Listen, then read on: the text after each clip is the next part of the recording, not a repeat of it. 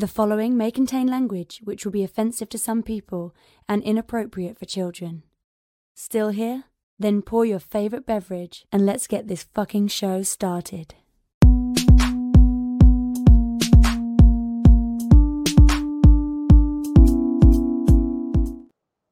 Fantastic Forum, assemble! You are watching Fantastic Forum, the premier show about comic book and your live weekly conversation about entertainment and geek culture.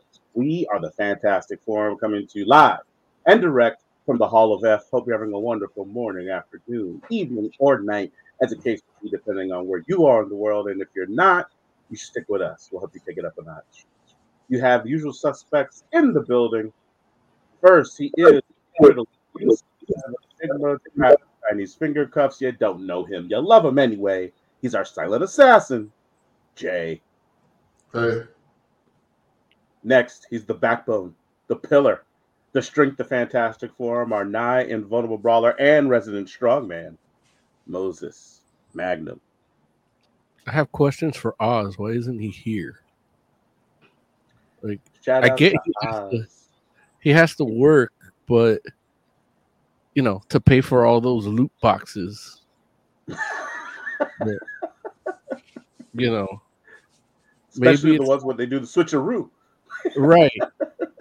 All that drama's been happening in our YouTube channel. I had questions from in the comments, like there's action going on there because he posted those videos over the weekend, and it's a two-parter, and yeah. So I don't know. He needs to address those comments, and I thought it'd be Oz here, but Oz is out here working. Trying to make the world a better place for you and for me. Trying to feed his family. Right. What's that got to do with comics? Not a damn thing. That's what.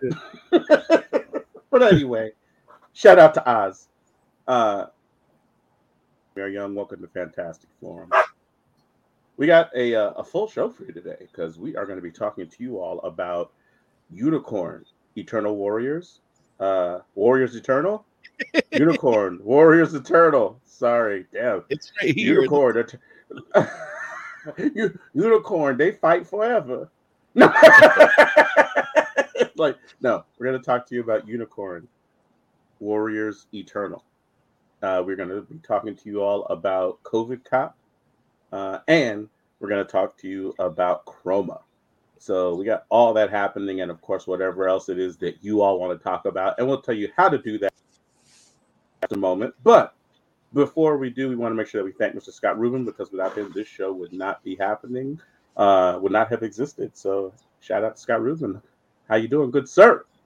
And yeah, so I guess with that said, we should go ahead and do the interning. I'm trying. Want to get in on the action? Call Fantastic Forum on Skype and join the fun. Too shy to call in? That's okay. You can join the Discord chat room available at fantasticforum.live. Join the party. You know you want to. I feel like we should do some new bumpers, but we need those J Random beats on it. I feel like that'd be nice. Well, I was thinking we need to do the video Jay's segment in the intro. We need to redo that. We do. Listen, he keeps fighting it, but we absolutely need to make that happen sooner than later. So we should switch to Jay. We should switch today. No, so it's only Jay. Like not us, just Jay. An all J version of the intro sounds like something we should definitely create. I agree. I'm glad you brought that up. Yeah. Look at Jay.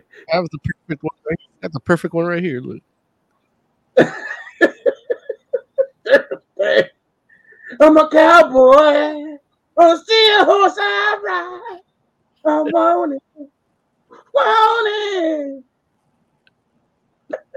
There it is. Yeah. We have a comment. Okay. Santa Claus says You guys seen the gameplay for Spider-Man 2? Looks like we get to play Spider-Man in the Venom suit and Miles Morales. And it seems that Kraven is the big bad in this one. I'm mad that Tarkov called it the Venom suit. Yeah. Like Spider-Man didn't. Everybody knows it's a symbiote. Emphasis on the bye. Like bye, yo.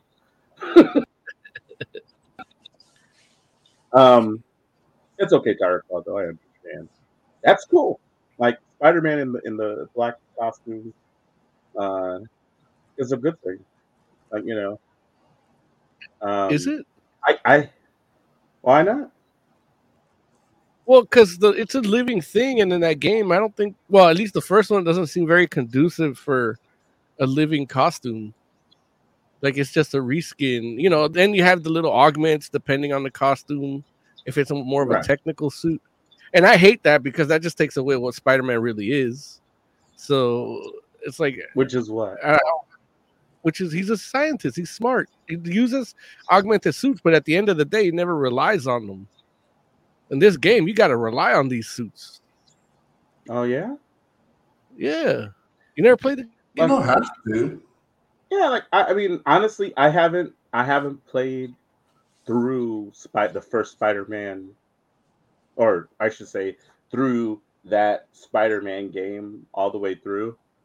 I'm probably maybe a quarter of the way through it, and it's awesome. I should be playing it, but as you very well may have heard me say before, like there's a whole list of amazing games that I should be playing. Like literally, like yeah, it's if I tell you all the games I have that I haven't gotten like even anywhere close to halfway through, if I give you this list, you'll just pretend like you like video games. See, Jay, I don't know what's wrong with your friend Larry.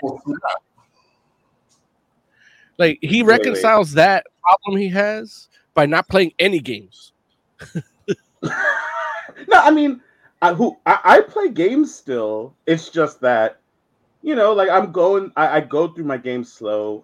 I've like Jay can tell you, because Jay literally, as long as I've been playing video games, like literally, the first video games I probably played were probably at Jay's house, because I'm pretty sure Jay had a system before I had a system, right? Well, you have that one. You have the one. What's it, Kalik? The one Asteroids. Right. Vision. Yeah, I did have. You had that first. Yeah. And then I got the 2600. Yeah. But the fact is, I've always played games slow. And, it's gotten worse in my old age. Not because, I don't know, I just take my time. And so, like, I like right now, like I play Splatoon literally every day. I don't play a lot of Splatoon every day, but I play at least a couple rounds every day. That's God of War you could be through. That's what? That's Cyberpunk you could be going through. No, see, now you can't. The amount of time, like, understand, 2 rounds of Splatoon is 10 minutes. You can't do anything worthwhile in Cyberpunk in 10 minutes.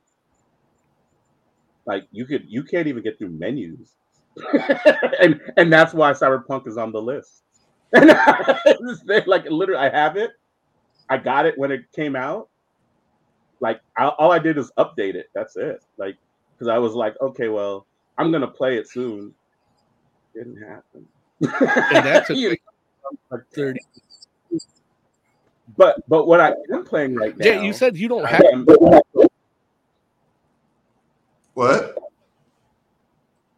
No, because Jay was. I thought you were done, Larry. So I wanted to. He would because you mentioned that you don't have to rely on the power ups for Spider-Man. But yeah, there's like a couple suits that don't have powers.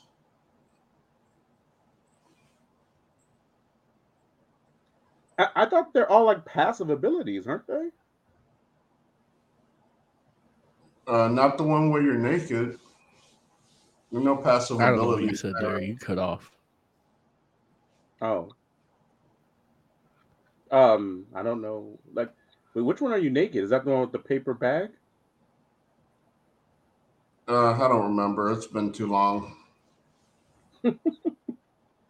Hold on. You still can't hear me, Mo? Oh, Mo had to go adjust his joint. Wait, so like I understand where Mo's coming from, where it's like it would be cool to have a comic accurate symbiote suit. You know, like if it was like talking to you and trying to corrupt you and all that jazz. But It might. Yeah, but that would have to be like a story element. Like literally, like what we're talking about here is just like cosmetic stuff, right? We'll see. Yeah. They could make it like the mask in Splatterhouse, where when you wear it, it talks to you. Dang, I remember that. That was freaky back then to me. Like, I'm sure that I probably wouldn't think too much of it these days because things are so far beyond the pale, especially when you're talking about like horror video games, like Splatterhouse. But House was creepy. I was gonna say, I'm actually the Kingdom for you. Say that one more time. No Tears of the Kingdom for you. No, listen. I haven't beat Breath of the Wild. Like, why would I buy Tears of the Kingdom when I got a perfectly good Zelda game? I should like it would be different if I was like maybe almost on your sword now. Say what? You can stick rocks on your sword now. This is true, but you know, I'll say it like this, Jay. Though you can't like be like, oh, like sticking rocks on your sword is like the least of what you can do, which I know you know. Like I just started, so. Oh, you're playing it? Yeah. Oh, it's a kick-ass Zelda game. Well, you don't have to tell me. I know. I just, you know, I didn't know that you knew. I didn't know somebody told you. No. Did you finish? I've been playing Tears of the Kingdom and Advance Wars. Ooh, those are both great games. Did you play Breath of the Wild at all or no? Yeah, I got to the end, and then I didn't beat it because I was just kind of done with it. Oh, see, and now here's the thing. If I had done that, I would probably be playing Tears of the Kingdom right now. Even though, what exactly happened at the end there for you that you were just like, I don't need to beat it? I don't know. Sometimes it just happens where, especially like in open world games, I tend to get the most enjoyment out of like open world and Metroidvania games. I get the most enjoyment out of exploring. And so like you throw a hard fight in front of me and I'm like, like maybe I'll get to it, maybe I won't. Right? That's the whole thing with the Hollow Knight. It's like I love the exploration, but I'm not doing all that. Like some of the fights you can't even touch the ground. It's like, nah, that's not me. All right, taking Tugboat. It's going good. Hey, I agree. Moses, can you hear us okay now? Uh-oh. Mo? Jay, say something to Mo. Yeah. Mo, the is too small. I can't fit Tears of the Kingdom, Advance Wars, and Splatoon 3 on it at the same time. Can't hear. Oh man, like it cutting out big. I gotta restart, man. I don't know. Yeah, sorry, friend. I think that's you, Mo.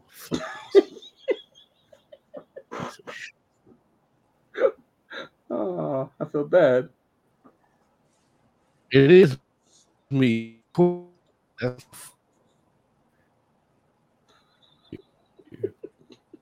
Yeah. I got no getting edited. Splatoon 3. You got no room, you said? Yeah, because Tears of the Kingdom and Advance Wars takes up all the space. On your Switch? Yeah. Oh, you got to get an SD card. I'll get around to it. I mean, it's kind of mandatory for Switches, like especially like you don't even have like an OLED, right? No. Yeah, like the original, not original, but you know, like the non-OLED Switch, its memory's so small that yeah, like I mean, Tears of the Kingdom's a beast. So yeah, but it's Jeez, fun man. so far. Yeah. Like I literally just started. Like I got, the second power is the joining stuff together, and then you gotta make the hot food so you can go through the ice level and get that. So like literally still in prologue. Got it. Well, yeah, man. Like enjoy. Like I know for myself. Oh wait, what's taking Tugboat saying? He says, I love open world games because you will spend 15 minutes to open one chest with like 5 arrows in it. Totally worth it. Hits that dopamine. And yeah, absolutely. Yeah. He's true. absolutely right. Like, I love that. Yeah. Actually, there's a chest right now where I'm like, it's on a pedestal. And I was like, I did spend like 10 minutes trying to get it, and I could not climb up there. And I was like, you need more stamina?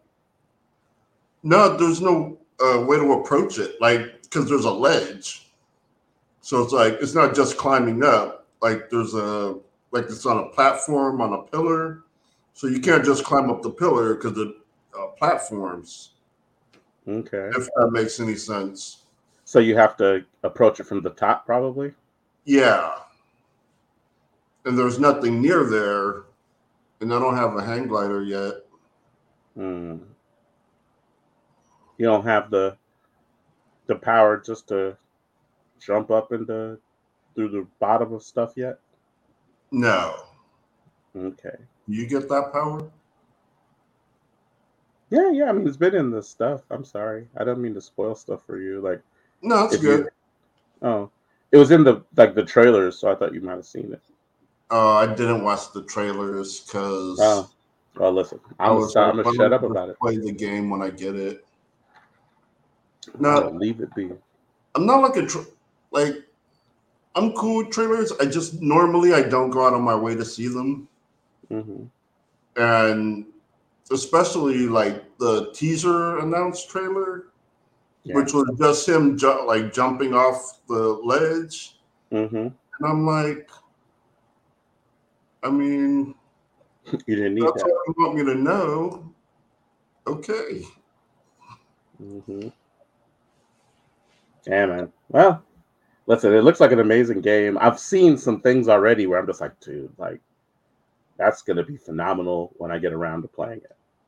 But I honestly, like, if I had, I'm not even like, I feel like I'm maybe a quarter of the way through Breath of the Wild. Like, I didn't even meet all the legendary heroes. Oh, okay. Like there are like kingdoms that I'm just like I just haven't been to. So I'm just like I couldn't be like, oh yeah, I'm just gonna go ahead and buy this new Zelda. Like, why? Why don't you play what you have? And the reason why I'm not playing it right now is because I'm playing Midnight Suns and I'm enjoying the hell out of that. Oh, okay. So fun. But that's how I understand what Mo was saying too, kind of like, because you can get the symbiote suit for Spider-Man in that game as well, and I didn't unlock it. I'm just like, I don't need Spider-Man in that black suit.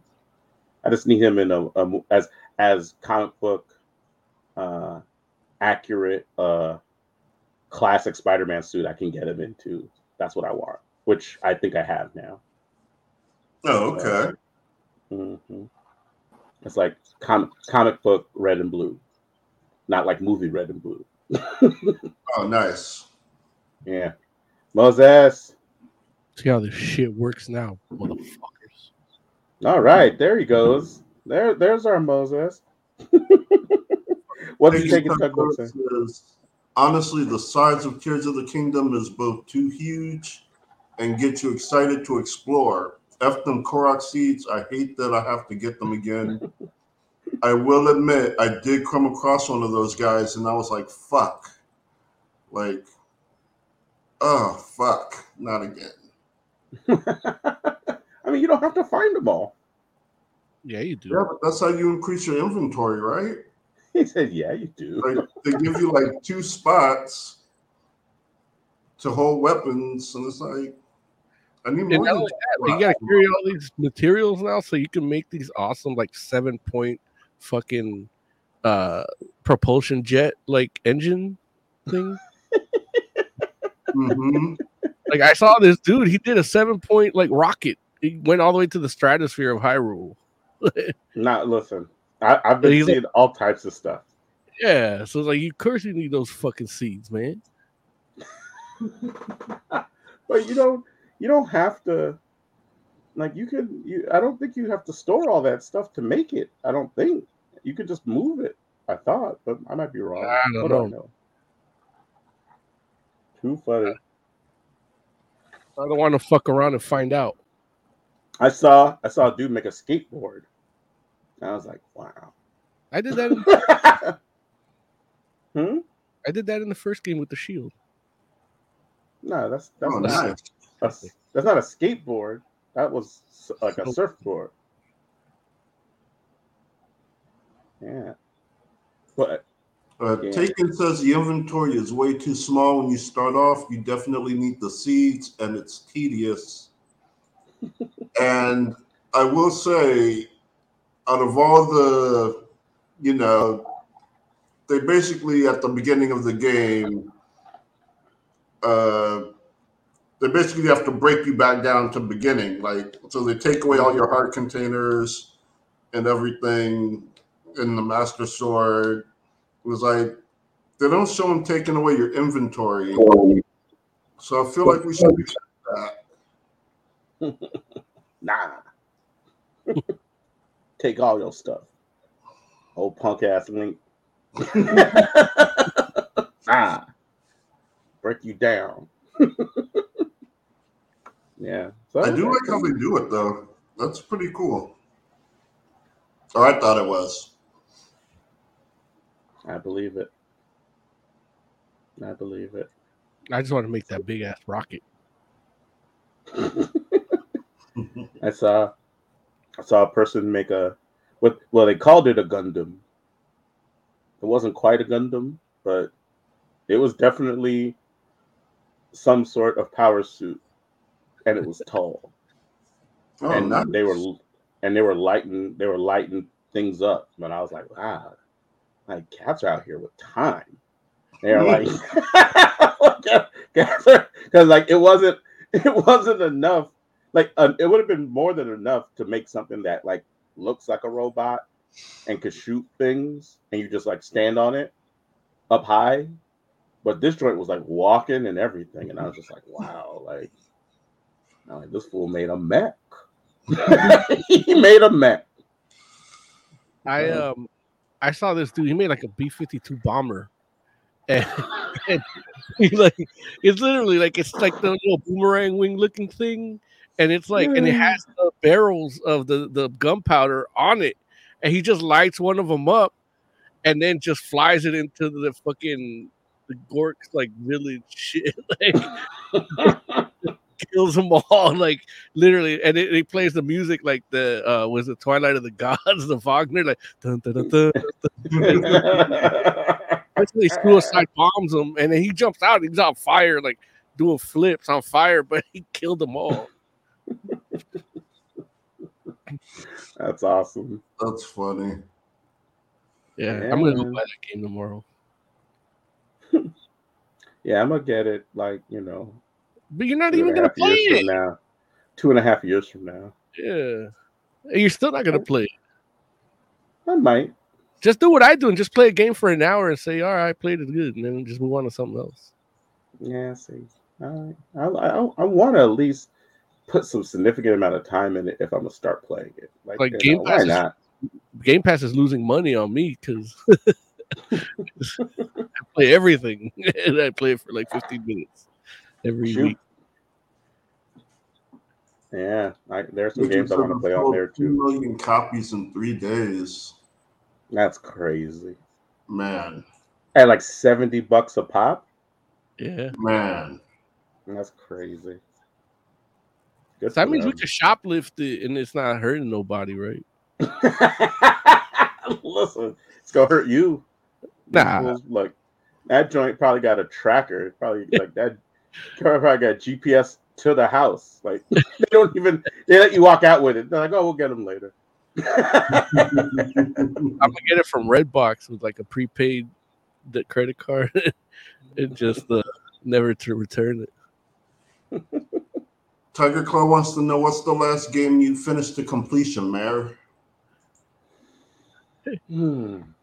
Hide the salami. It's a good question. What's the last game I finished to completion? Like Mega Man 2, right?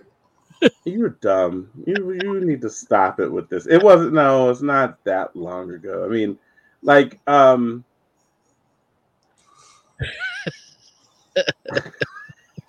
just trying to think of like because I've finished some games relatively recently, but they're not new games because again, like I'm playing. Yeah, right. Like I finished. I know like Guacamelee. I finished relatively recently. That's old as fuck too, right? Yeah, that's what I'm saying. Like because again, I'm going through like, and don't get me wrong, I'm not going through a list in chronological order, mind you, but I'm just like okay, well, so I know I finished Guacamelee like in the last like say 6 months, but I feel like there's a game that I finished since then as well. I'm just trying to figure out. You did Oberdin, right? Huh? You did the Oberdin game? No, what's Oberdin? Yeah, I thought you did that. Larry knows what it is. It's with the Memento Mori mechanic.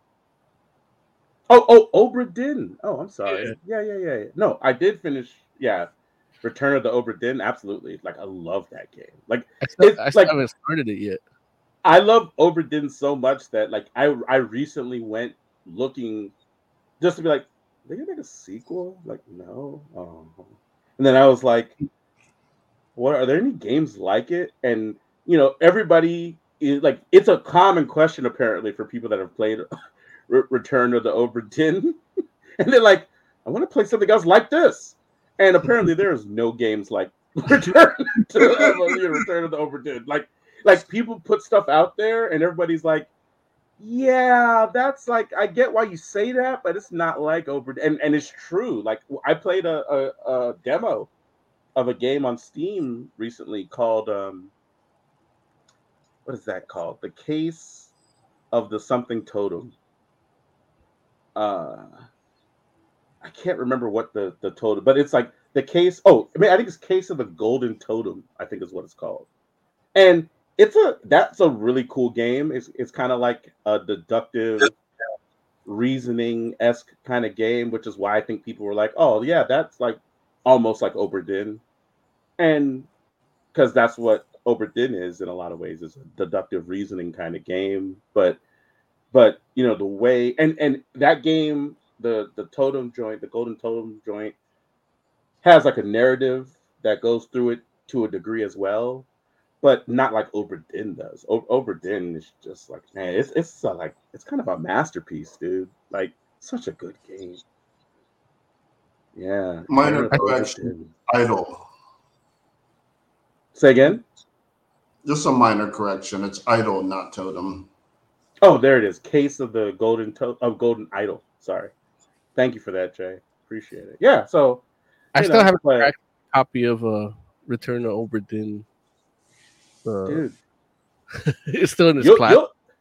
You'll like it, Mo. Like it is like the kind of thing where, and don't get me wrong, it'll be tough, but it's worth it. Yeah, I know, but I just gotta find the time. Yeah, and so and I'm like I mean, that. were you replaying what? Battle Chasers. Oh, nice. Yeah. That game frustrates me. Say what? So that game frustrates me. Why? Because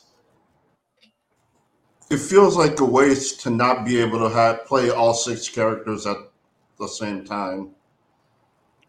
Yeah. How many can you play at once? 3? 3. Mm. And it's but you know, in its defense, I don't think the comic they even met all of them met each other. But because it took so long for the comic to come out. So, but in the game they already know each other, so it's weird. But that's my biggest gripe. But I think that's just a stylistic thing too. Like there's no real like technology like holding them back from doing it. You know?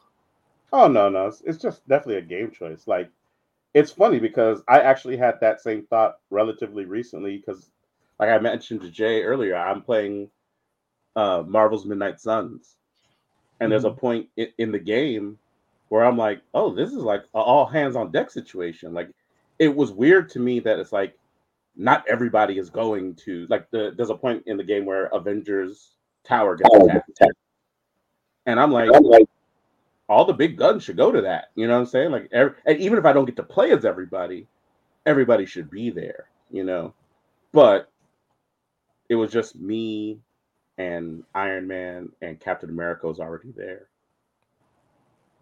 And so, you know, which was awesome. Dude, Captain America's so good.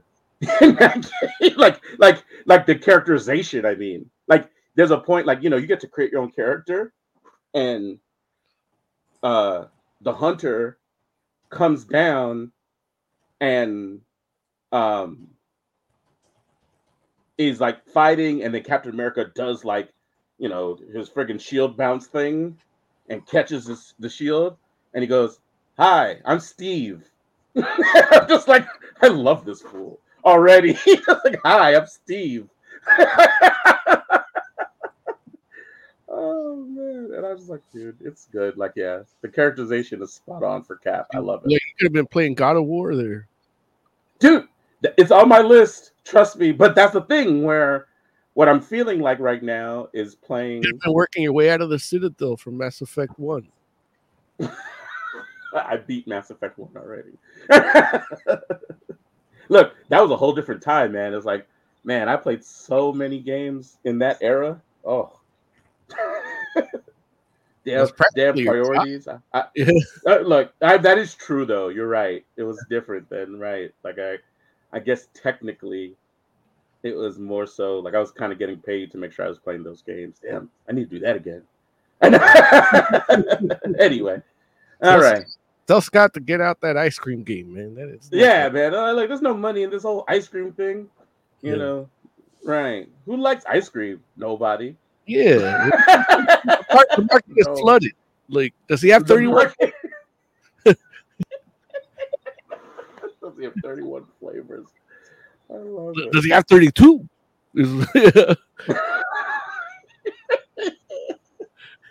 Oh, geez. That's the question. That's the question. Look, yeah, I expanded this ice cream market. Oh, dude. Okay, I guess we should start reviewing some stuff. Yeah. Huh? Now that my technology is working. Yeah, exactly. Okay. We need the TV theme because we're going to talk about some Unicorn Warriors Eternal.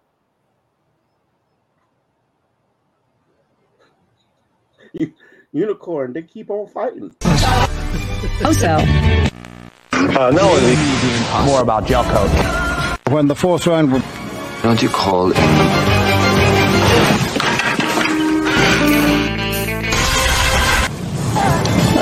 Does it look good already? Jumbo Scampi for limited. Unicorn, can't stop, won't stop. Let's do it. All right. Jay, you brought Unicorn to the table. Unicorn Warriors Eternal.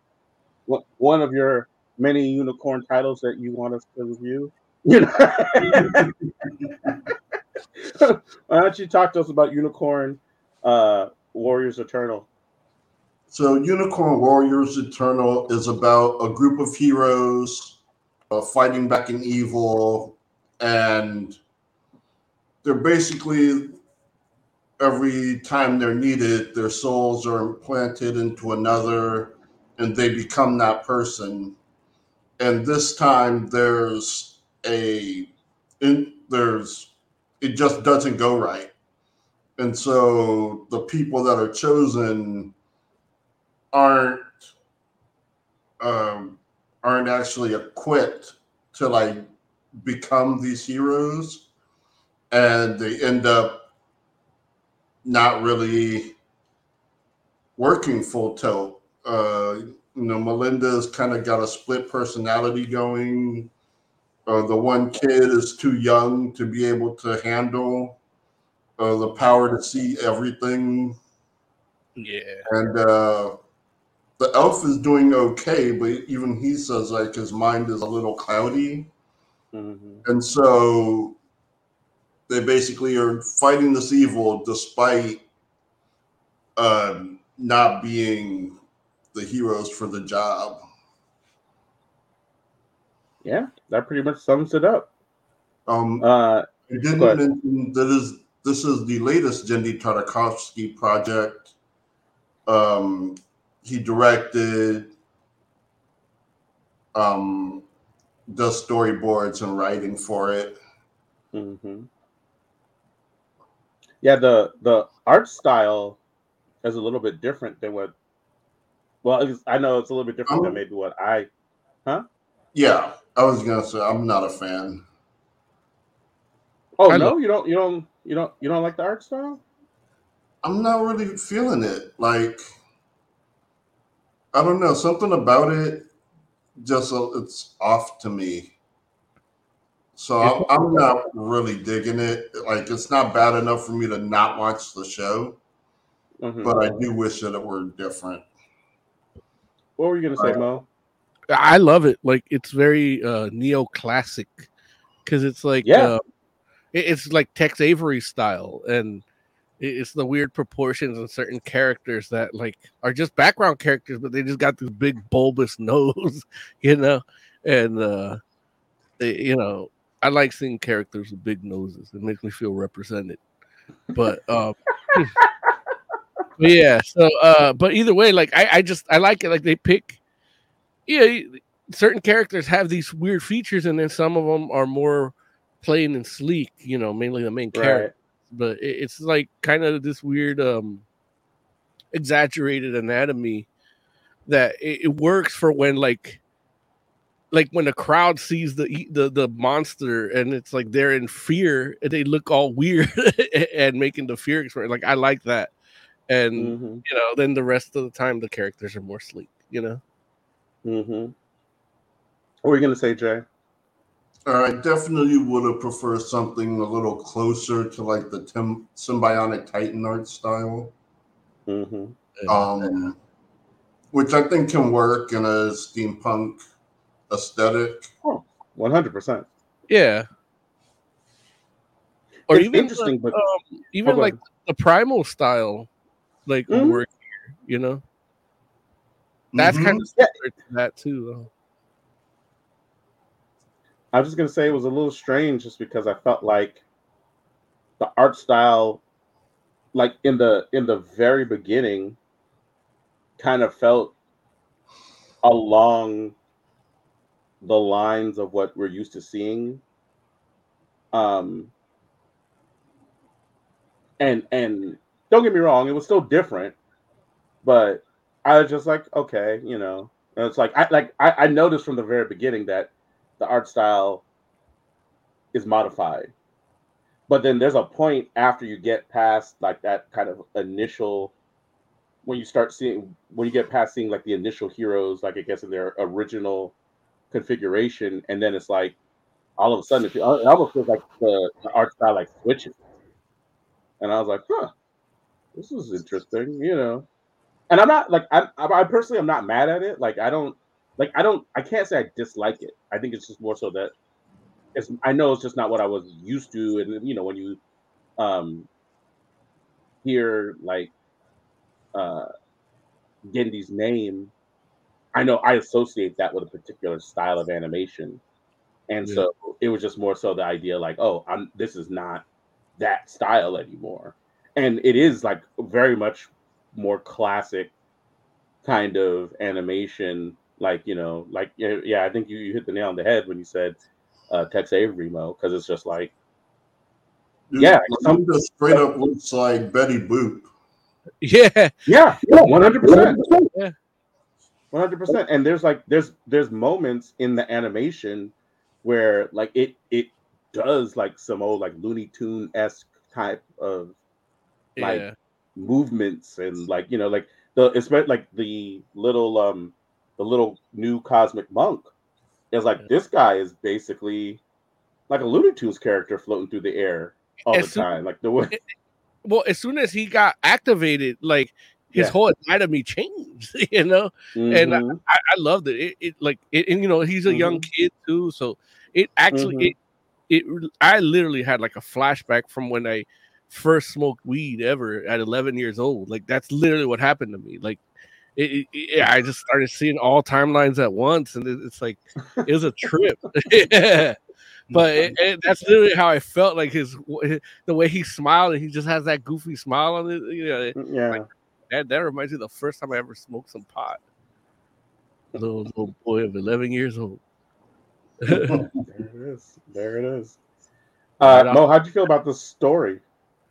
I love the story. Like I only watched 2 episodes, but I loved it. Like, part of it is the premise I enjoy. That's the Eternals in a sense, and like the execution of it. The weirdest part was the like steampunk Copernicus. That was like the oddest. Like, this from the future. What future? But it's like it's still like the Dark Ages to me.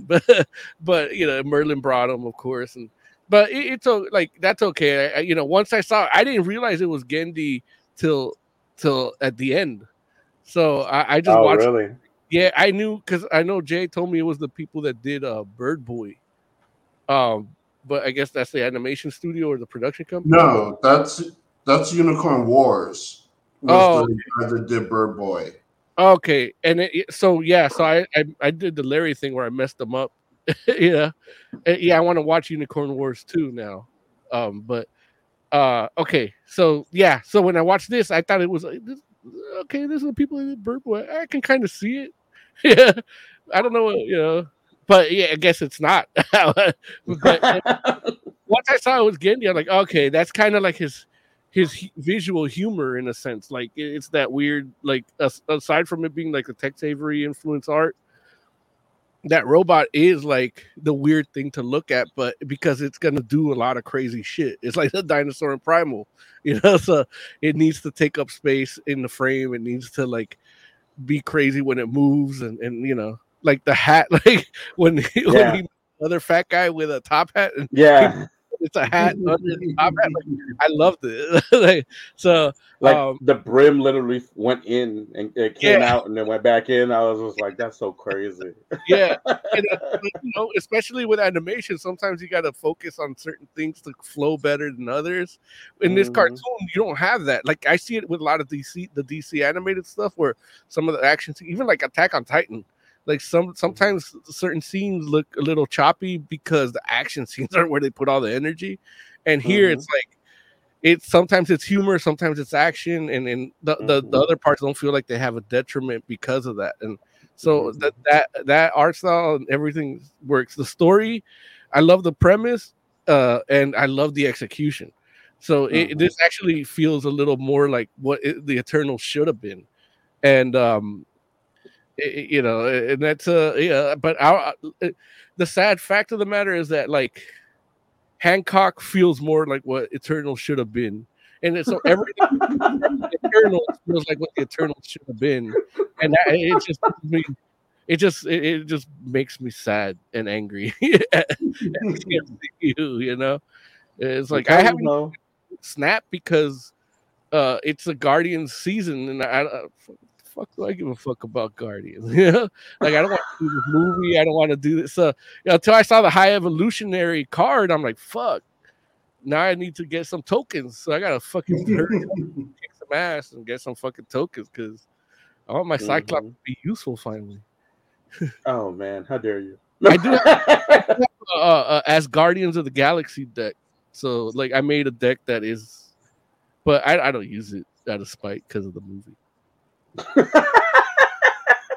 They had a challenge recently where you had to win 10 times with starting with Star-Lord in your deck, or with Star-Lord starting in your deck. And so because of that, I actually did have like a Guardians deck, because I'm like, well, if Star-Lord's going to be in here, I got to try to make it useful, right? Like, Yeah. or at least that was my thought. But realistically, it's funny because our buddy Raymond, he literally just took out like Nightcrawler and then put Star-Lord in in one of his decks, and he was just like, oh yeah, it worked fine. And I was like, damn, I probably should have done that. One of my move decks. Mm-hmm. Yeah.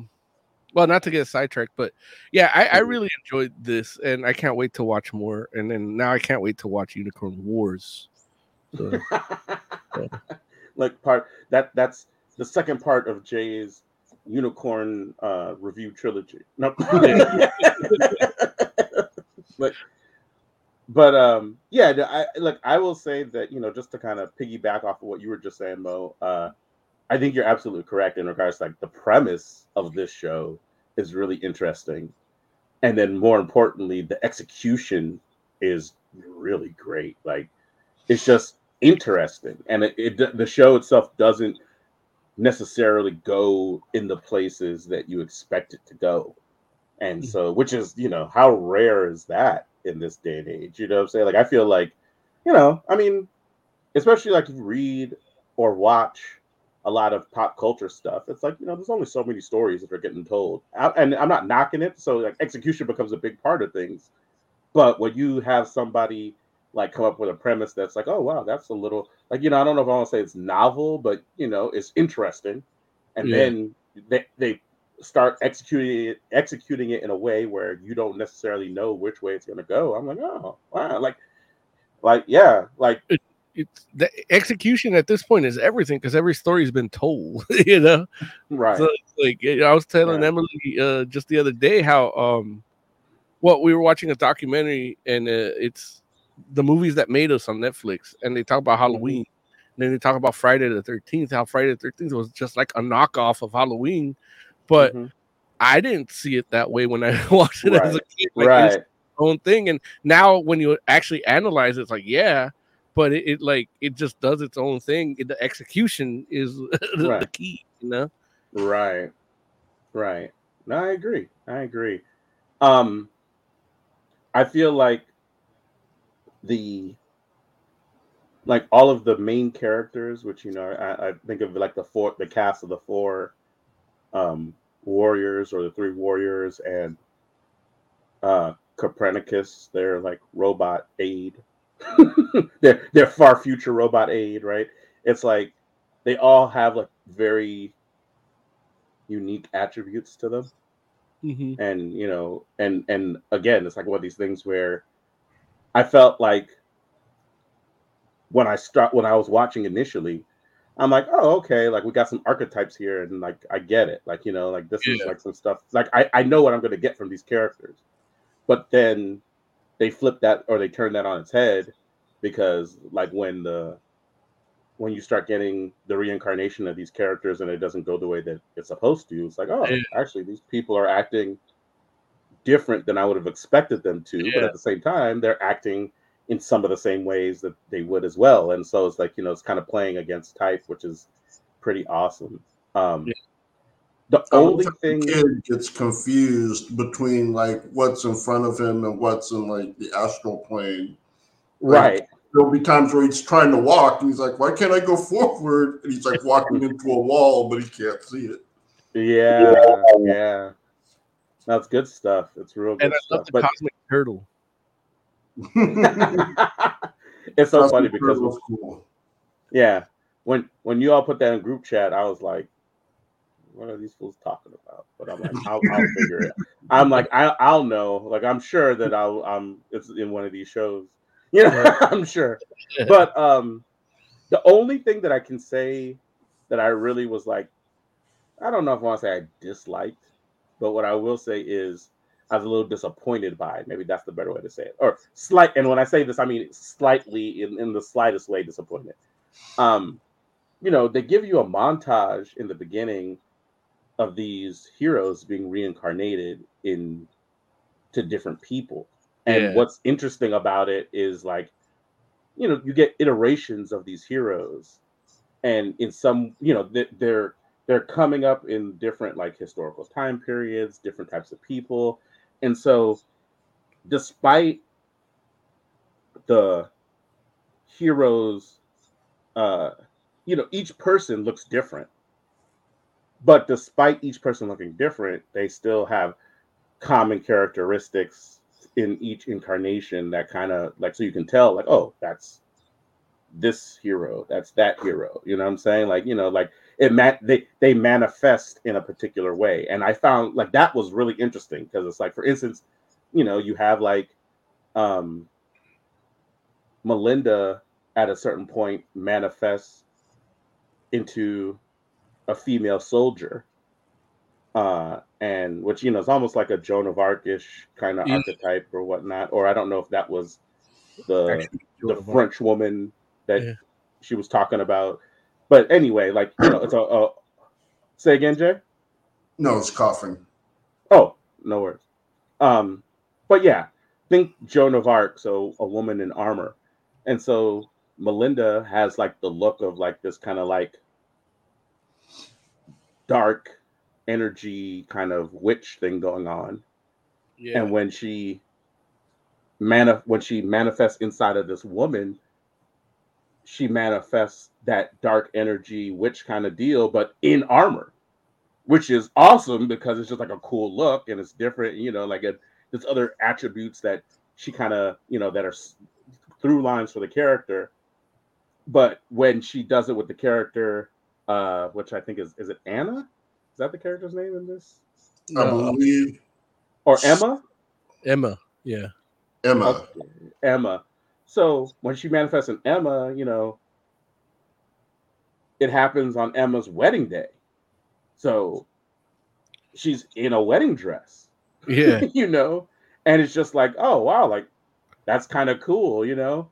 And that happens with Melinda. It happens with I think the dude's name is Zhen, the cosmic monk dude. Is that it? Zhen? Yeah. Something like that. Yeah.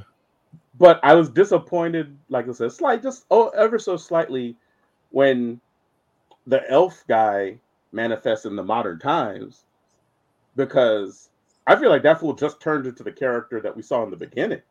I was just like, I'm like, why does this fool look exactly like he did? And you know, and I get that might be a choice they made just because he's the one that manifested, I guess, most closely to how he's supposed to. He had the least right trouble. Yeah. Right. And so I understand that from like that might just be like an artistic decision they made because they want to show like, okay, like he manifested, you know, but we've seen the manifestations throughout history and each time they look a little different, including his, you know what I'm saying? Like, you know, I feel like the last one they showed us before they went to this time was like literally like the dude looked like he maybe got manifested into like the sheriff of like old West town. Yeah. And so this fool had like the handlebar mustache and a cowboy hat. I was like, dude, like that is so cool. Like how they do this. And so I was looking very much forward to, you know, what this guy's going to look like next. And as soon as I saw the character come on screen before the manifestation, I'm like, man, it's good. I'm like, it's going to be that guy. I hope it's not that guy, you know? And it was that guy. And then on top of that, I was like, oh man, this was all super milquetoast. Like this fool just turned back into himself. Like, like Jesus, like, you know, it's like, you know, like I felt like they kind of would do the thing where like, you know, even like the the hair would kind of change a little bit or whatever. But yeah, man, it's like it was just he turned into the elf. And I'm like, oh well, yeah. So who knows? Maybe something will happen with him later. We'll see. Jay, do you happen to know how long, like how many episodes this run is going to be? I do not. Nah. Because these days, I'm like, we're lucky if we get 8 episodes, right? We're like, okay, right. Count your lucky stars. But honestly, if they give me a good 8 episodes and maybe 2-3 seasons, I'm happy. Like, I don't need shit to go on forever. Like, I don't have time for shit to go on forever. I'm good. Like, if you give me, a good 8 episodes, I'm fucking pissed at Star Trek Prodigy. Fucking. Why? Because I thought I had the finale on like episode 13, and I keep thinking like I thought that at episode 8, I thought that at episode 12. Mm-hmm. They're on episode 18. I'm like 6 episodes behind, and it takes these breaks. I will say the way each episode leads into the next, I'm pretty sure it makes me feel like there is a plan. Like they are going to get it done in this season, be it 10 episodes or however many. Like I think 10 is like the standard order number right now. Yeah. So it probably will be 10 episodes. But the thing I love about this format is that if they wanted to go further, you could actually just switch your cast. Like, you can take it into the future. Yeah. Right now they're in like 1890. Yeah. So they've got time to they can, it's easy to reuse. Like it's built to be reused. Like they can literally cancel it and then bring it back and still do 2 different stories that still are tight. Right. Yeah. Each season could easily each season could easily be self-contained, which would be awesome. Like if they just told a narrative each season. Yeah. So, Larry, did you watch it on HBO Max? I did not. I actually watched it on demand. Why? What happens on HBO Max? How about you? I watched it on Amazon. Okay. And I bought it, so it's not the HBO Max version. Okay. Which is weird because I know on my thing, the HBO Max and the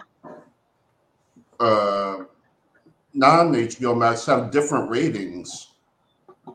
And I thought that was higher. The HBO Max one is the lower one. So like PG-13 or PG? It was like TV PG. Uh-huh. And the one I have is TVMA. Oh, that's weird.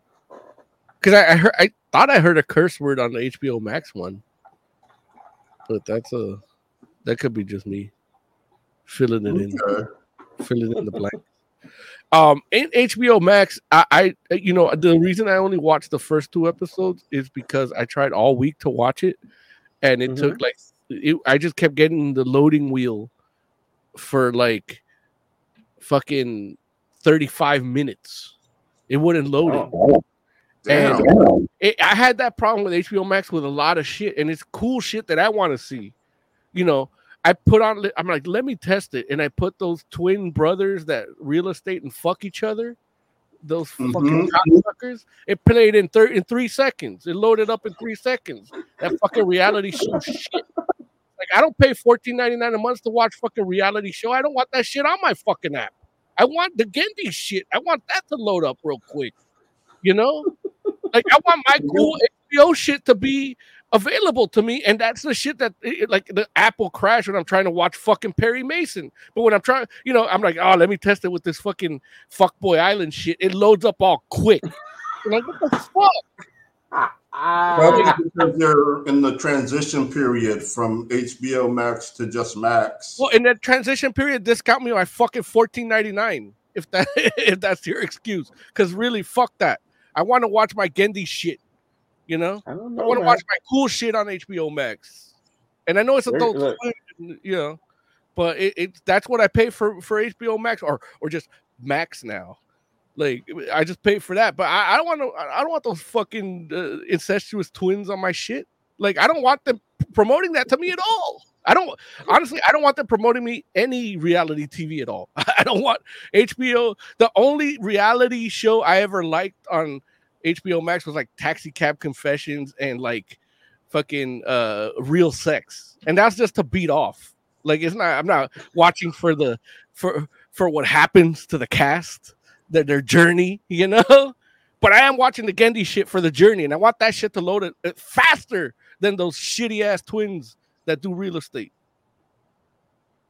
So if you follow up, if you like, subscribe, hit the bell. This whole rant will be in the shorts version tomorrow. I already recorded. When Moses goes to ask for his $15 back, they're gonna be like, "Well, we'll give it to you, but it seems that you watched every episode of Fuckboy Island all this past month." So no, I really don't. But you know, you're not even convincing us. You're definitely not gonna convince them. No. The only reason I keep mentioning Fuckboy Island is because I'm a Nikki Glazer fan. So it's like I'm happy that she's getting work. I'm happy she's getting. But I just wish she was doing better work. Like, give me a Curb Your Enthusiasm with Nikki Glazer. You know what I mean? Let's be honest. Netflix gave her a movie that's amazing.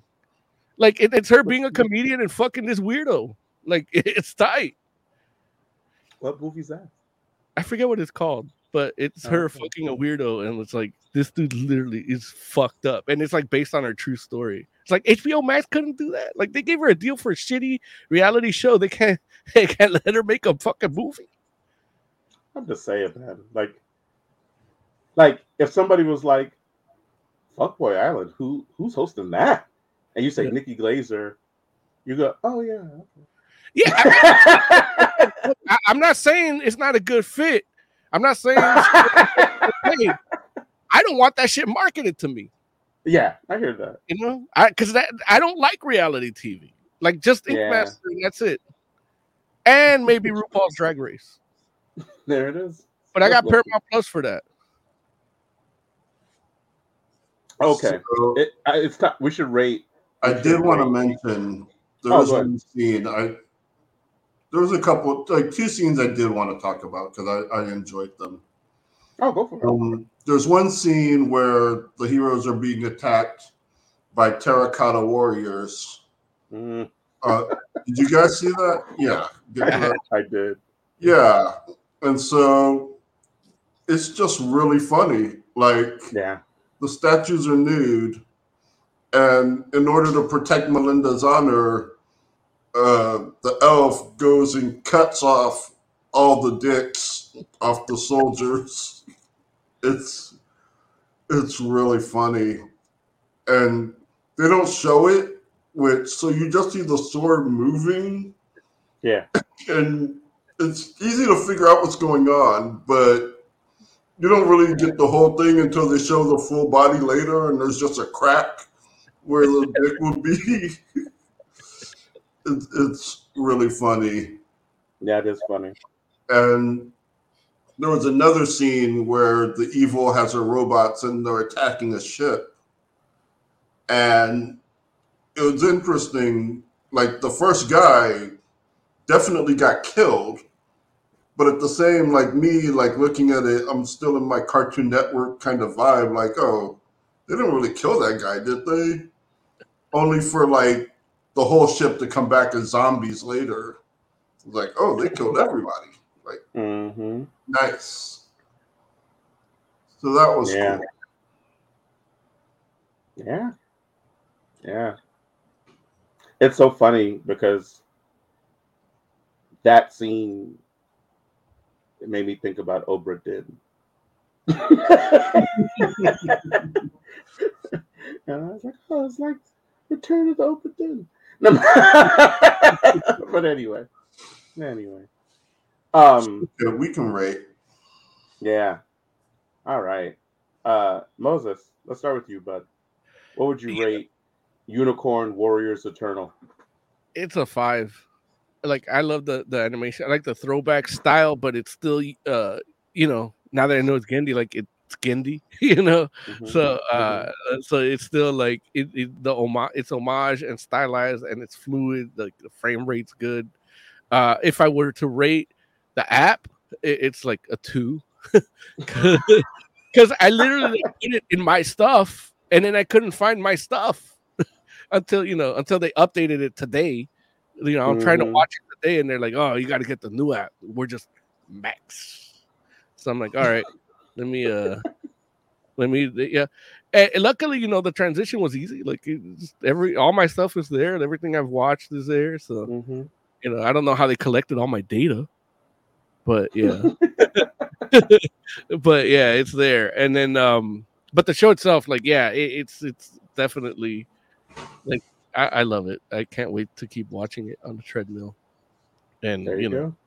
Stop watching Chainsaw Man because I only do 20 minutes on the treadmill, so it's like Chainsaw Man is like those credits are like 8 minutes, so like I'm not trying to do no 30 minutes.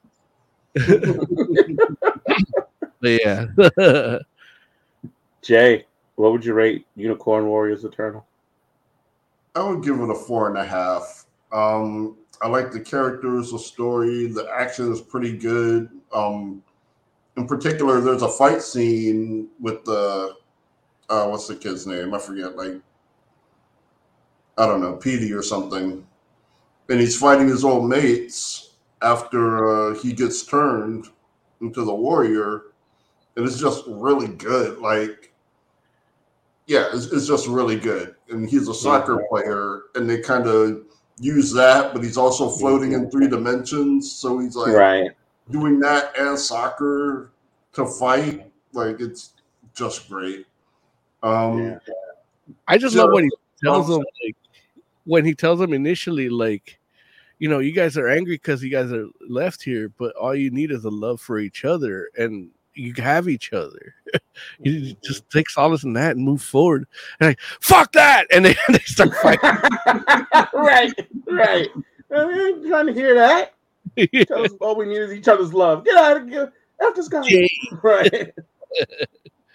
It just loses half a point with me because like I said, I'm not a fan of the art style.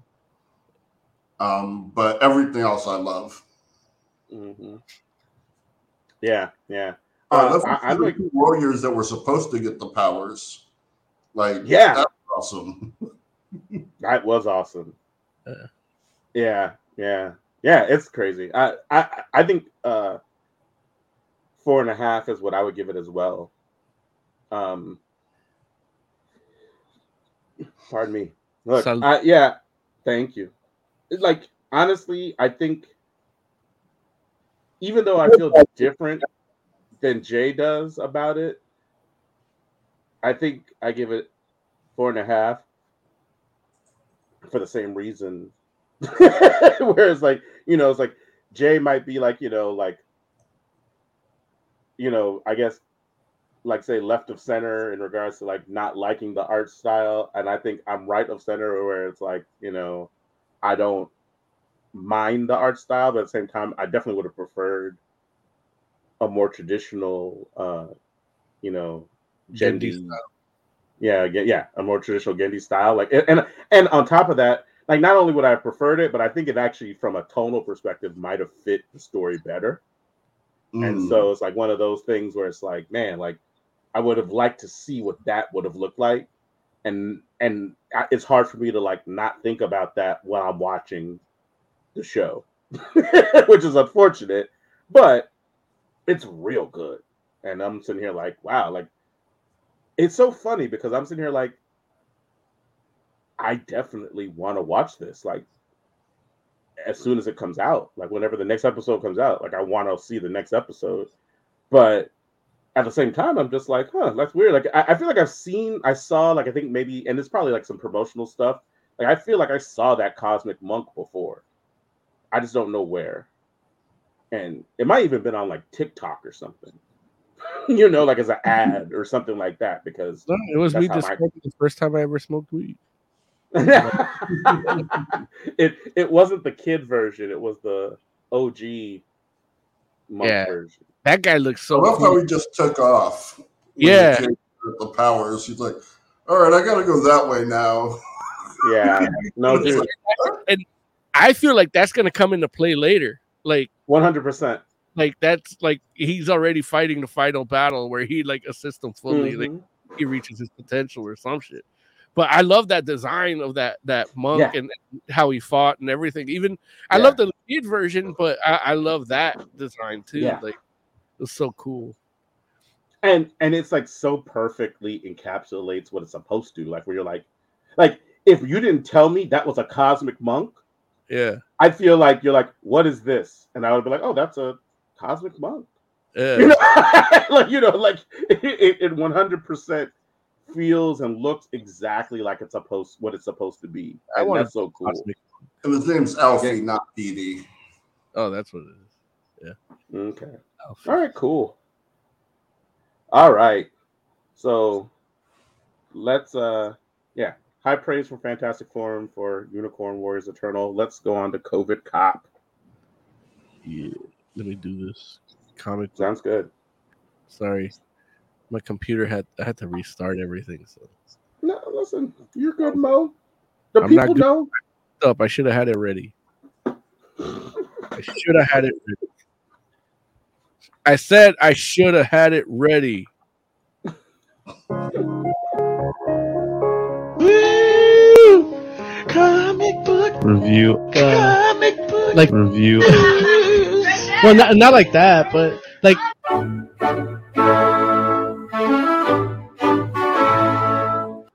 I love it. I love it. All right, Moses. Yeah. You brought us COVID Cop. Why don't you tell the people what it is? COVID Cop was a Kickstarter that I did on Chronic, and but I didn't do a lot of the perks, so I didn't like get a bunch of stuff. I know he did some sketches that he gave out. Dean Haspiel, that is the creator, and I'm like, you know what? I just want to do the comic and the digital version, like because it comes with a digital version when you buy the comics. So I did the small tier, like $5, $6, $7 or something, and it finally came out.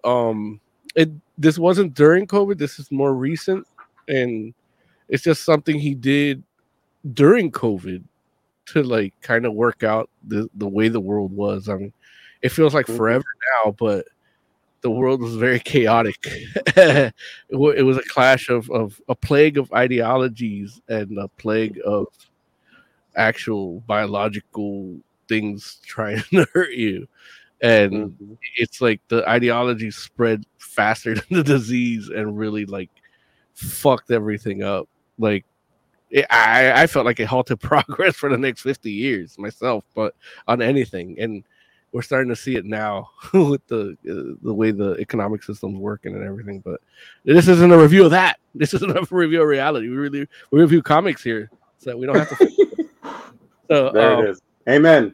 But this it's hard to do that when you read this comic because it's very like a dirty mirror to society in that time, and it's really about this COVID cop trying to really like have save his marriage if he can't save his the world.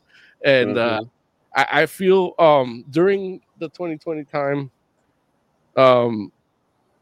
Dean Haspiel actually, like, I believe he got married to Whitney Matheson, who we interviewed on the show before. She was like the pop culture reporter for USA Today.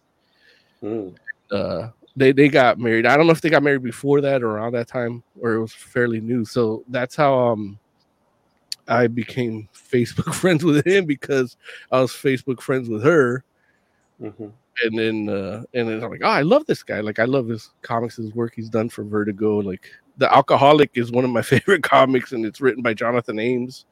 HBO's like Bored to Death, and which Mm-hmm. is an amazing show. Mm-hmm. And then he did The Amazing Ray, the Zach Galifianakis like superhero book.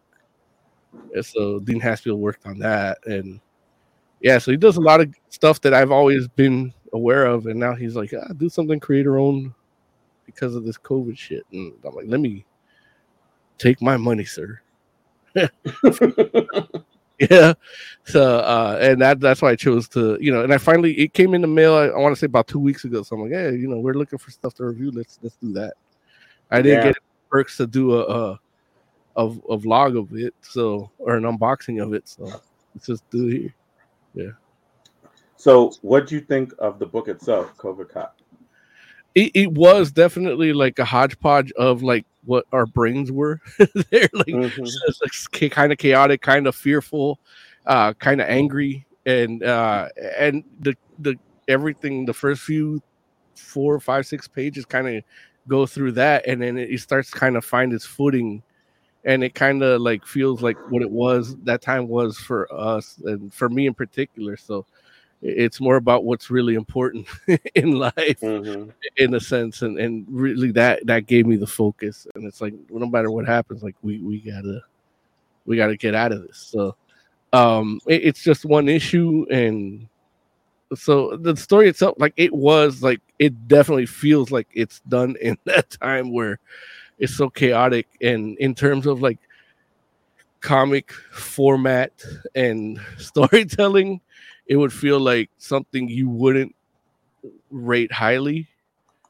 in certain parts, but it is like from an expressive art form way. It's like, yeah, this is a expressionist comic storytelling, and you see it in the color scheme. Like you can kind of see it here to me, where you got that like different shades of purple against the dark blue of the uniform, and the comic art inside does that. And I'm so happy I got the physical copy as well as the digital. The digital is really high quality, so the colors really pop. But then holding those pages in the way that he chose to have it printed in person, the colors really pop there too. Like just from the colors perspective, I feel like I want to frame several of these pages, and they're not. His art style isn't like the traditional, stereotypical like superhero art, but the way like this is this is kind of like a class in how to make comics, cartooning. Like he does it. He hits every mark that I feel like I'm not getting in these superhero books that I try to read right now. Like it's like, keep it, I heard Pitbull say it, kiss, keep it simple, stupid. And that's how this is. It's like he keeps the art. The art is simple in the sense that his art style is not super hyper realistic or detailed, but when you add the colors and inks on it, it just gives it the dimension. Like, so he's like, he keeps his pencils simple and he does the art and color. I think he did that all himself too. I'm pretty sure he did. And it really just makes the pop. Like the way the colors like clash with each other and complement each other at the same time really adds almost like a 3D effect. You can see it from the cover, and you can see it from like, let's see. Oh no, I can't do it right. But, you can see it from the cover, and you can see it from the interior art. If you do it, I didn't pull any art because I was sleepy and I took a nap. But I can pull some. I think maybe. But it's just really good. Like again, execution. The story is a little more unique, but it's I'm sure that it's been told before, but the execution of it really, like, I love the colors of this book. Like just the title, like everything feels like it would be part of my Starburst pack of candy. Yeah. That's too funny. Or like my now laters, Right. Yeah. So, it's interesting because, I'm familiar with Dean Haskell's work. Most of it mostly on the superhero side of things. Yeah. Which I mean, he's worked for. I mean, I think if I'm not mistaken, I think he's worked for like all the major, like all the major publishers. Of course, because just me being me, like the series that I know him most for is he did like a Cyclops mini, so like he did the art on that, and so I'm familiar with his work. So when you were like, okay, let's do COVID Cop, I was like, okay, like I don't know what that's gonna be, but I'm interested just to kind of see what it's like. And I agree with you 100%, Mo, in the sense that it definitely feels like, okay, these are ideas that came during the beginning of the pandemic. Like it does a good job, I think, of channeling that feeling onto the page. I know for myself, story wise, I was kind of like, okay, where are we gonna go with this? And I guess I kind of feel like where you were going, where you're like, it does kind of come together, and it does, like it comes into a narrative, or more of a narrative, I guess I should say, than where it starts. At the same time, though, I'm just kind of like, it didn't hit for me, but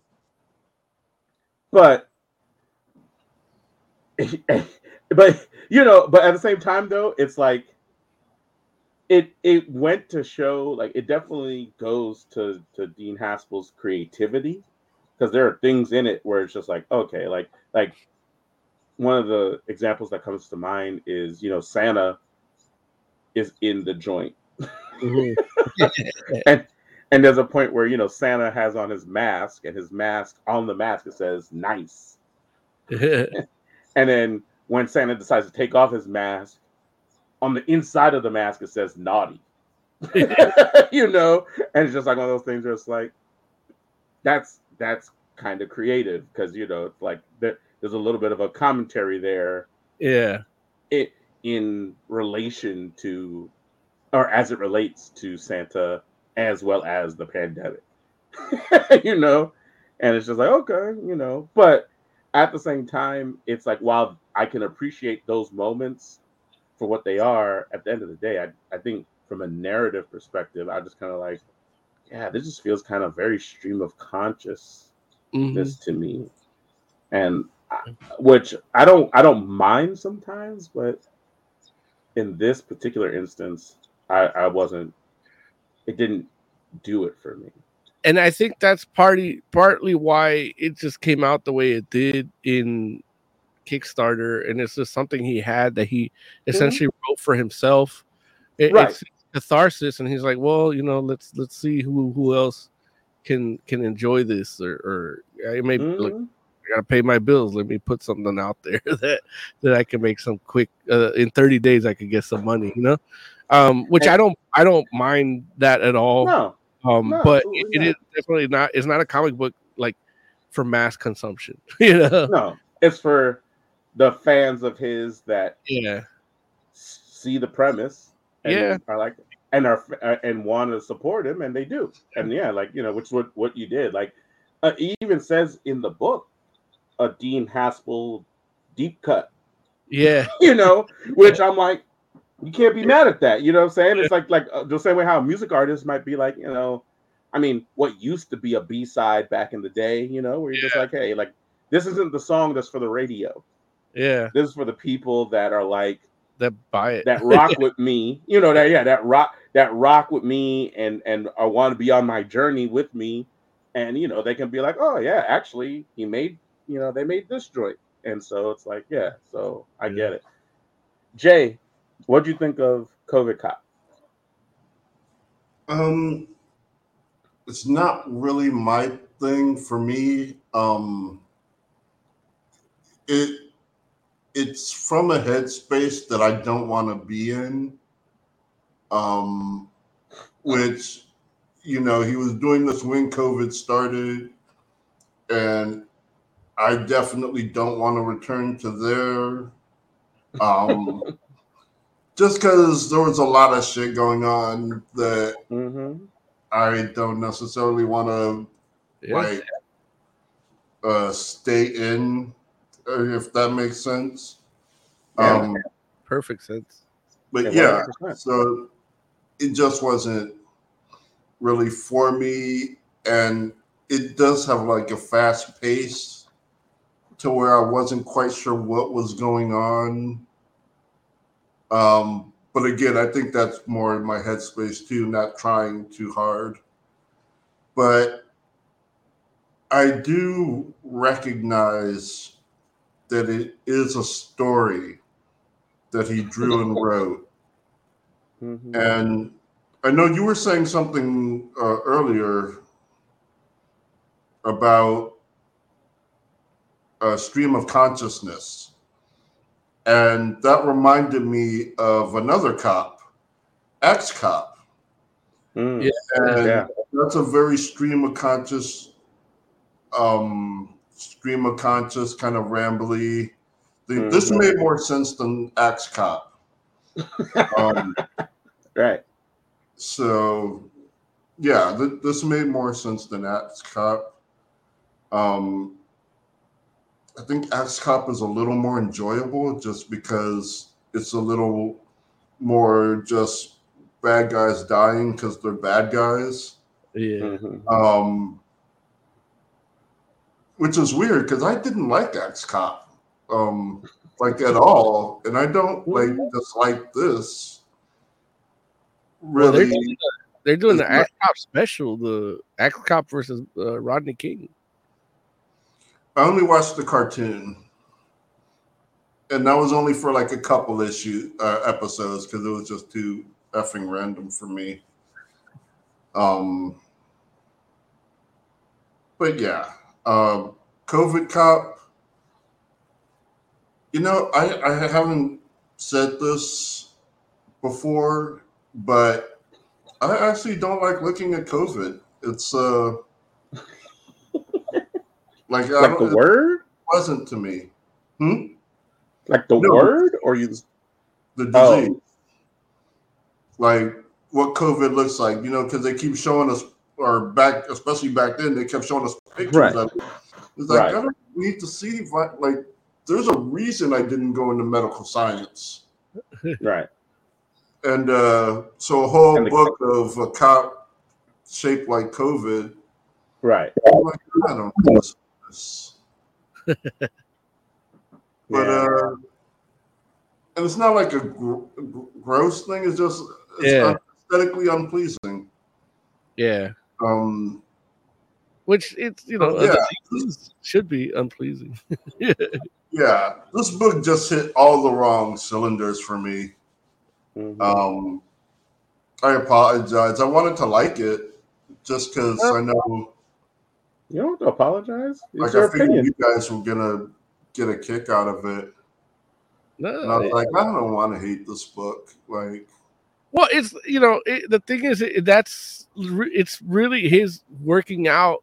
It's catharsis, and it's a very personal journey. So it's not like, it's not for. It's really just for him, and he chose to share it with us, and I chose to pay for it. And it's like I can appreciate what I don't like about it, because even some of the dialogue isn't like where it needs to be, and editorial wise. And I'm like, but I'm not going to harp on it. Like noir, but at a breakneck pace.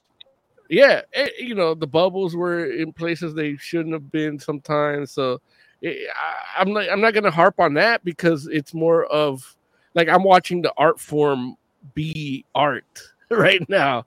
I'm not trying to see. This isn't them trying to sell me. This isn't a big company trying to sell me an event, featuring characters that I don't care for, but making me think I do, So this is just I know who he is, and I want him to pay his bills, so I'll buy it, whatever it is, So I can appreciate it. Like it's not a comic. Like if somebody wants to get into comics, I'm like, oh, I read COVID Cop. That's not what I'm gonna do. Like you want to appreciate artists and the work that they do that isn't mainstream. Like check this out. But it's like Yoko Ono's albums. Like, you know, it's like, you know, some people appreciate it because it's her. Like, she's literally, the love of her life was killed. And he was a musician, and she would make music with him, and now she makes music by herself. You know, she's just catharting everything through sound. Yeah. Yeah.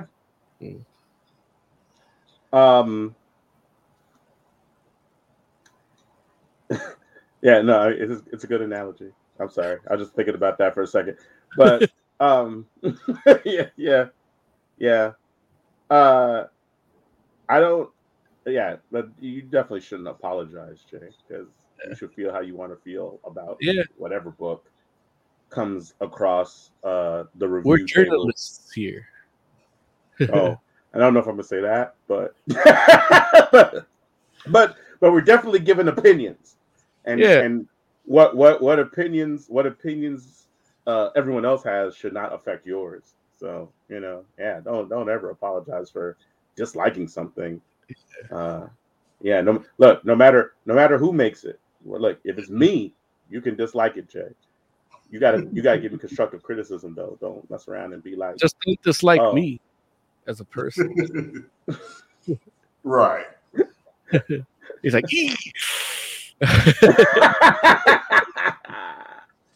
yeah. Yeah, so it's a wild thing because I mean, I do feel where you're coming from, Jay, in the sense that everybody like kind of looking like some form of COVID is weird, and you know it is not aesthetically pleasing. But I think Mo's right; it's not supposed to be.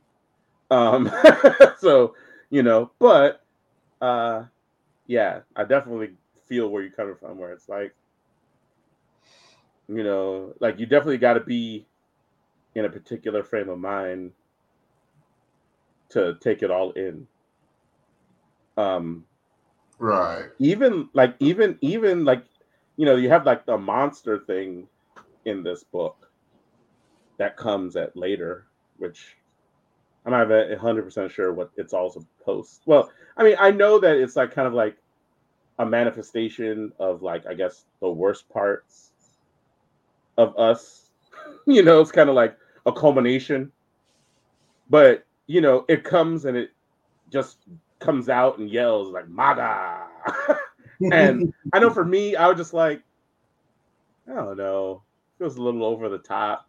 Like, like, you know, where I'm just like, and I get it. Like, especially like, again, if that's like happening in the time, I get why you would feel that, you know, but at the same time, especially, you know, where we're at right now, it's just kind of like, oh, Jesus, man. Like, you know, like, yeah, I don't know. I guess it's just too much. And it's just like, you know, I'm not like, but there's no part of me that is happy with what's happening in that space in the real world, you know, when you're talking about the MAGA folks. At the same time, it's just like, you know, characterizing them literally as a monster. It's just like, I don't know. I don't feel like it's gonna help us.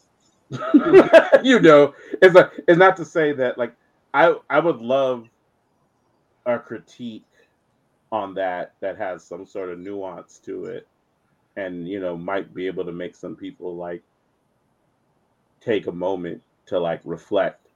And obviously, like this is kind of almost the opposite of that, right? But it's of the moment, so it's just kind of like, I can't be mad at the dude for feeling how he feels. But I just know, again, I was reading this and I'm just like, oh, and you know, like I could totally see on a friggin' slow news day somebody at Fox pitching like, hey, did you see this Dean Haskell? Look, and somebody, I would love that. I don't Like, know, man. It's like one of those things where again, it's just like somebody's gonna mess around and try to juxtapose this book yeah, against, like the whole what's the name of that book again with the guy? Oh, Holy Terror. And being yeah. like, look how much better we make comics than they do. The damn libs. And it's ugh. Like I don't like. I actually didn't mind that characterization that way because it's look. A lot of it is the moron contingent, man. That like the swing vote is the moron contingent, and everybody's trying to appeal to them. And it's sometimes you got to let the morons know they're morons. And it's not everybody on the right's a moron. It's just that 8% that'll put us over and get books banned and get, and blow up Bud Light cans, like it's a moron contingent. That's the swing vote right now. Like that's really what's going to win elections. So, you either piss them off or you kowtow to them. Yeah. I don't know, man. I mean, I hear what you're saying, and I don't know if you're wrong necessarily, but at the same time, I'm not wrong. I'm not right I'm not either. sure. Yeah, exactly. So I don't know if you're right either. So yeah, but it's coming to look, Biden only won by a small margin, and he stole the election. You're so dumb. You're so dumb. He's in a small margin and he stole the election. That's too funny. That is fun. See, that's the kind of nuance we need. Yeah. I can edit some of these comics just that deal with the stupidity of society. Right. That's the only thing I'm good at dealing with is the stupidity. And I'm not that good at it. Ask Emily. She's got a black eye. Oh, boo. Don't say that. Oh, it's nuance, Harry. It's nuance. No, that's not nuance. That's not nuance. Sure you. Let's go ahead and rate COVID Cop. Let's start with you, Jay. What would you rate COVID Cop? Pardon me. I would give it a 1. It's just not my thing. I do appreciate it for him, I think. Mm-hmm. I don't know. I'm glad he enjoyed it. Mm-hmm. I didn't. Yeah, I just didn't enjoy it. Look, I love that, Jay. Like that summary right there is like, I'm glad he enjoyed it. I just didn't enjoy it. like that's so real. I love it. All right, Mose Magnum, what would you rate COVID Cop? I would give it a 4, and but it is that like I'm watching somebody work out the thought process in a comic book format, and but the art, I really love the art, and so the art really like it's a beautiful work. I love the colors, like the color theory are fantastic. Palette, like I'm literally stealing it. Like this our thumbnail. I've been struggling with color theory myself because I'm not good at it. But these thumbnails, I've just done the black, like grayscale background just to like cut my workflow by a third. So, but I think I'm just that palette of the comic and start using that as the background. So, yeah. I will say that. So sorry. You said a 4? Yeah. Yeah. I was gonna say that was a part of your review that I was like, man, like, I read the digital version, and when you talked to, but in the digital version, I definitely was like, yeah, the colors are very striking, and the palette, the contrast with the background with the characters and whatnot is actually really good. And the way that it chooses, like when it chooses to use colors, is really interesting. But I do like when you mentioned that, you got the physical copy and you're glad you did. I'm like, damn, I want to see the physical copy, because I'm sure that it is striking. So, Yeah. You get to appreciate the colors a little more. Like I know like we have these high def screens. Like I think technically my iPad is 8K, so it looks great in it. You know, it's a high resolution file and everything. But the physical, this is where like I'm like, yeah, I'm glad I got the physical. Like, just look, that's how he intended it to be looked at. You know. Yeah. For me, I think I got to give COVID Cop 2.5. You know, there's some parts of it I can appreciate. The other parts of it that, you know, just don't hit with me. So, yeah. And, you know, I mean, there could be some parts of it that I'm just not getting. I could see that, like, you know, because it's not like, you know, I'm not somebody that's like, you know, above the idea that there's something that, you know, commentary that could be being put forth here that I'm just not necessarily getting.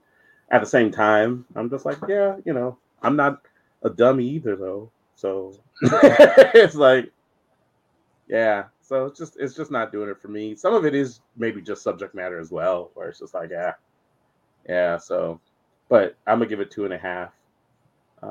Yeah, the end. All right, you all ready to move on to Kroma? Still got more stuff to talk about.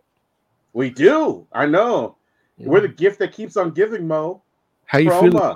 The pills kicked in yet? Oh, I haven't taken them. I'm gonna do them after the show. Oh, good. Look, now's the time, Jay. You can take it right now, goddamn. You know? Take it right now. It's like, just so you all know, we are definitely talking about Jay taking Percocets. So he calls them hard candy. He calls it hard candy. He calls it his lozenge. Take your lozenge, baby. No, I'm joking. I'm just fun. I'm sitting here thinking like there's like a portion of the audience like, what is a lozenge? Lozenge? What is that? And they're out here. Siri, what is a lozenge? No. Okay. So Kroma. Yeah. Kroma is a comic. It is 100%, just so everybody knows. Hence why we didn't play another intro, right? Because we're going from comic to comic. There it is. But damn, what is it's written and the art is by Lorenzo. Is it De Felici? Yeah. Okay. Bam, baby. It translates to Happy Larry. Does it really? Yeah. Hey, I'll take it. Lorenzo De Felici. That's why I thought you would like would get it. And so, yeah, and Kroma is basically a book that is about a society that lives in a walled world devoid of color. Color is seen as dangerous and seen as like not only dangerous but like blasphemous, realistically. to the point where the society preaches against color, and everybody that lives within this walled city covers anything that does have color in this white chalk. So they preach against color and basically say that, you know, if you allow color into your life, not only will it corrupt you, but you'll be devoured by beasts from outside of the walls. And to the point where for generations and anything that has too much color is destroyed or killed, including people. So everything is basically black and white, which is wild because the way they talked about it was like, okay, like, hey, like people that have, say, colorful eyes, done, colorful hair, done. But it was interesting though, because one thing I did notice, or at least I know for me, and this is, I guess, my own point of view here, was I was like, okay, well, I would think then that there would be like black people then, but there were no black people. or at least if they are there, I guess maybe they're covered in white chalk. Which I'm just like, I would think that would be unnecessary, but I guess technically black people aren't black, right? They're brown. They're brown, which yeah.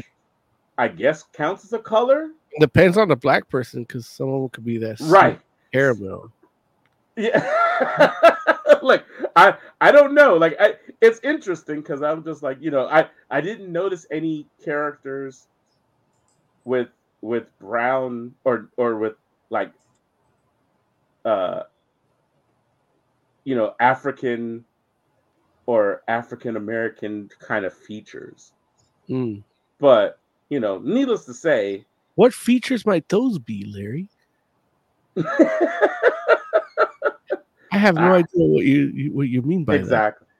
But with that said, it's like the book itself, from an artistic perspective, does some striking things with color, as you can see here on the screen, because their world is literally in black and white, and so anytime there's something of color that comes inside the walls, it sticks out like a sore thumb. And so, yeah, it's a well, I'll say this. While I feel like, especially when you're talking about comics, the idea of color playing into the narrative of things is not a novel concept. Like in comics, people use color. Like even in the book we just reviewed, we talked about the color palettes and how things are working. And in this book, the concept of color striking out against the back plain background or a white background is not something new to the world of comics. You have whole comic books dedicated to that, like things like Sonya Red. Carnage, huh? Sonya Red. It's red, white, and black or something. Yeah. Well, that's what I was gonna. But that way, not when you say Sonya, you're not. Are you talking about Red talking about black, white? Did they do a black, white, and red Sonya? Yeah. Oh, okay. I didn't know that. See, I was actually gonna talk about Elektra, because that is what they did do, like Elektra. Black, they did white, and red. A Grendel one too. Right. So, like this is something that's happened multiple times in comics, but I believe this might be among the first times where even the whatchamacallit, what's the Coldplay album, they had a companion comic that went with it. Okay. And it dealt with that too, more from a graffiti standpoint, but it was like certain colors, so not just black and white color, but it still dealt with the same concept. Right. But I feel like Kroma here might be one of the first books where that contrast is actually like not just an artistic or symbolic kind of thing, but actually like a plot point where like the world they live in is intentionally made black and white. And so when the color comes in, it's like, this is not just an artistic thing. This is like an actual, like they've made it a specific choice to live away. And so at least that is the first book I've read like this, definitely. So I was like, oh, that's different. You know, that's like taking a concept and kind of taking it one step further, where you're like, you know, because like the book actually has a part of the plot where people leave the walled city to go get the chalk that they use to make everything white. You know, and I'm just like literally like to go and import the chalk that they crush up to cover the things that are colored. And I'm like, wow, like that's, you know, that's really wild, because up until a certain point in the book, you know, you could just be like, oh, okay, like this is like every other book where this is just an artistic choice. But it's like, no, this isn't an artistic choice. Like the characters in this book make everything look like this for a reason. And it's like, oh, okay. I think they did that in Rainbow Bright too. Nah, man. Rainbow Bright never did this. No, I'm joking. I don't know. Really, like in the Rainbow Bright, like a movie, or in like the. I think in the cartoon they did that. There's a world where they make everything black and white. Isn't Pleasantville that too? No. Pleasantville is like an artist. Well, I mean, it's an actual thing in Pleasantville, but it's like attached to like emotion. Right. Like what people, like people like they don't make the world black and white. When they start feeling a particular way, they turn to color. Right, but it's still using the color as well, like you said, symbolically, not right, not logistically. Yeah, exactly. And that's, so, you know, and don't get me wrong, I think I feel where you're coming from, because it is more of a plot point in a Pleasantville.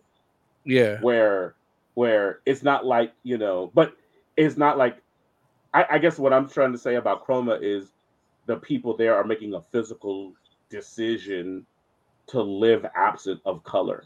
And in Pleasantville, yeah, that's not what, that's a little bit different. It is kind of a bit more symbolic, you know, and they're like, oh, I feel this way now, so I'm colored now.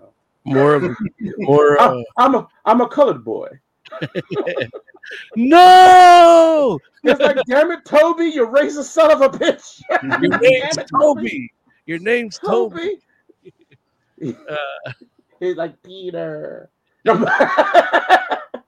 Yeah. Damn it, I lost my train of thought now. I'm sorry, but I didn't mean to bring the overt racism into it. It was worth it. I will say, this comic is beautiful. I love it. I love looking at it. Yeah. Everything is, and it's more than just the colors. Like the colors, yes, amazing, striking, but just like the art, the characters, like everything is gorgeous. Even these muted colors are amazing, and it really does highlight when there is color. Kroma, she has like the white face, but her eyes, she has heterochromia, and it's just beautiful to look at. And this whole book is like that. The people, the monsters, the world is just. This guy's an amazing artist for 4 issues. Like, there's not one panel where I'm like, oh, he didn't do his best. Like, no. Like, this entire book is beautiful, and the colors are amazing. The way they utilize the grayscale and colors is like, it's not just creative and beautiful, like you say, but it's also efficient. Because there's they're talking about the moonlight. Like, oh, let's see, no candle today, and it's a white candle with a white flame because they don't want that warm color. And it's like, we're gonna do moonlight, and then the moonlight hits blue because it's a colder light, and it's like the color there. It's like, man, they don't hate the moon. These fucking ignorant fucks don't hate the moon. Like the moon casts a blue light, you know. But that's probably something that's going to come into play later, or you know, something they might not even talk about. But it just shows like the ideology, the battle of ideologies too, like how somebody in charge can really control people, you know.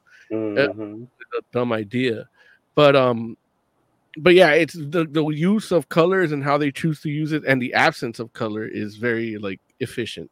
So not only it's really efficient, and the art style, it really flows really well too, to the point where, like, I mean, I didn't sleep last night. I'm fucking tired, and I've been busy, and I couldn't, like, I kept dozing off while I was reading, and I'm like, you know what? Let me just look at this art, and I could get the sense of the story to the point where I got to a certain place where I could read it. I got energized. I went back, and I'm like, oh yeah, I didn't really miss that much by just looking at the art. And it is somewhat dialogue heavy, but it's not like the art flows so well from panel to panel that you can kind of see what it is, either through expression of the face or action, or you know. And then what, Larry, you fucked up by not reading issue 2, because once you get to the last page of issue 2, it's like, what the fuck? Like the way first issue ended, I was like, fuck, I gotta read the next one. I got all 4. So I'm like, let me hurry up and finish these. But I couldn't finish them before the show. But I'm like, I gotta read at least issue 2 to really like give a good review. Yeah, you know? A more informed review. You know. Yeah. And if you couldn't grasp it from what we've said so far, there's the major theme of the book is fanaticism, or it's about like fanaticism and asking questions, why you should ask questions, and you know, not being a slave to tradition, and standing up for basically asking questions, like tradition versus justice, in a sense, you know, like what's right and what's traditional, you know. And I absolutely adore the ending. I don't want to spoil it for you guys. Is it only 4 issues? Yeah. Oh man. Okay. Oh wow. Done. Yeah. Damn. So you really fucked up, Larry. Yeah, I didn't realize it was only 4 issues. I thought it was technically, because we did have like 3 weeks to read this. So. I did mention that, but I guess you forgot. I did. I'm sorry, Jay. My bad. It's all right. It's not. If you're enjoying it, you should keep reading. But yeah, I love the ending.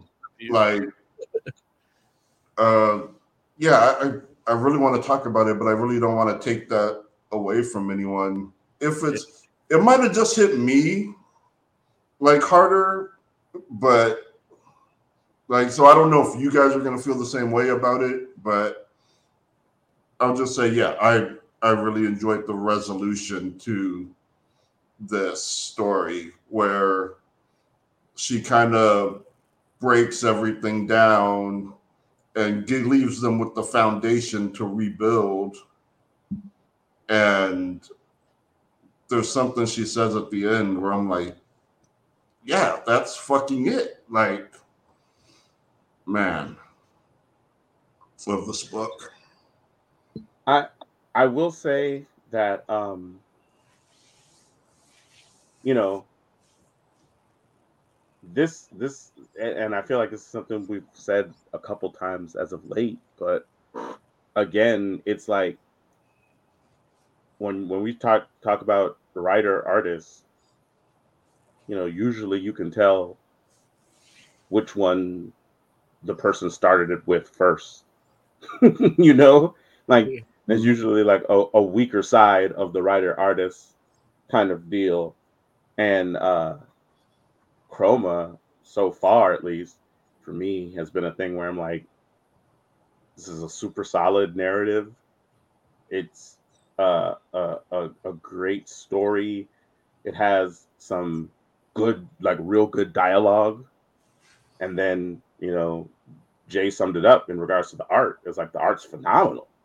It's like and not only is it phenomenal art, but it's ridiculously consistent, and you know, it does, like, from panel to panel, from a storytelling perspective, it's kind of crazy. There's one panel that stuck out for me, was one of the initial meetings of um, the um, I guess what you would call the antagonist. I mean, sorry, the protagonist from the first issue, Zet, I believe his name was. I think it's Zet.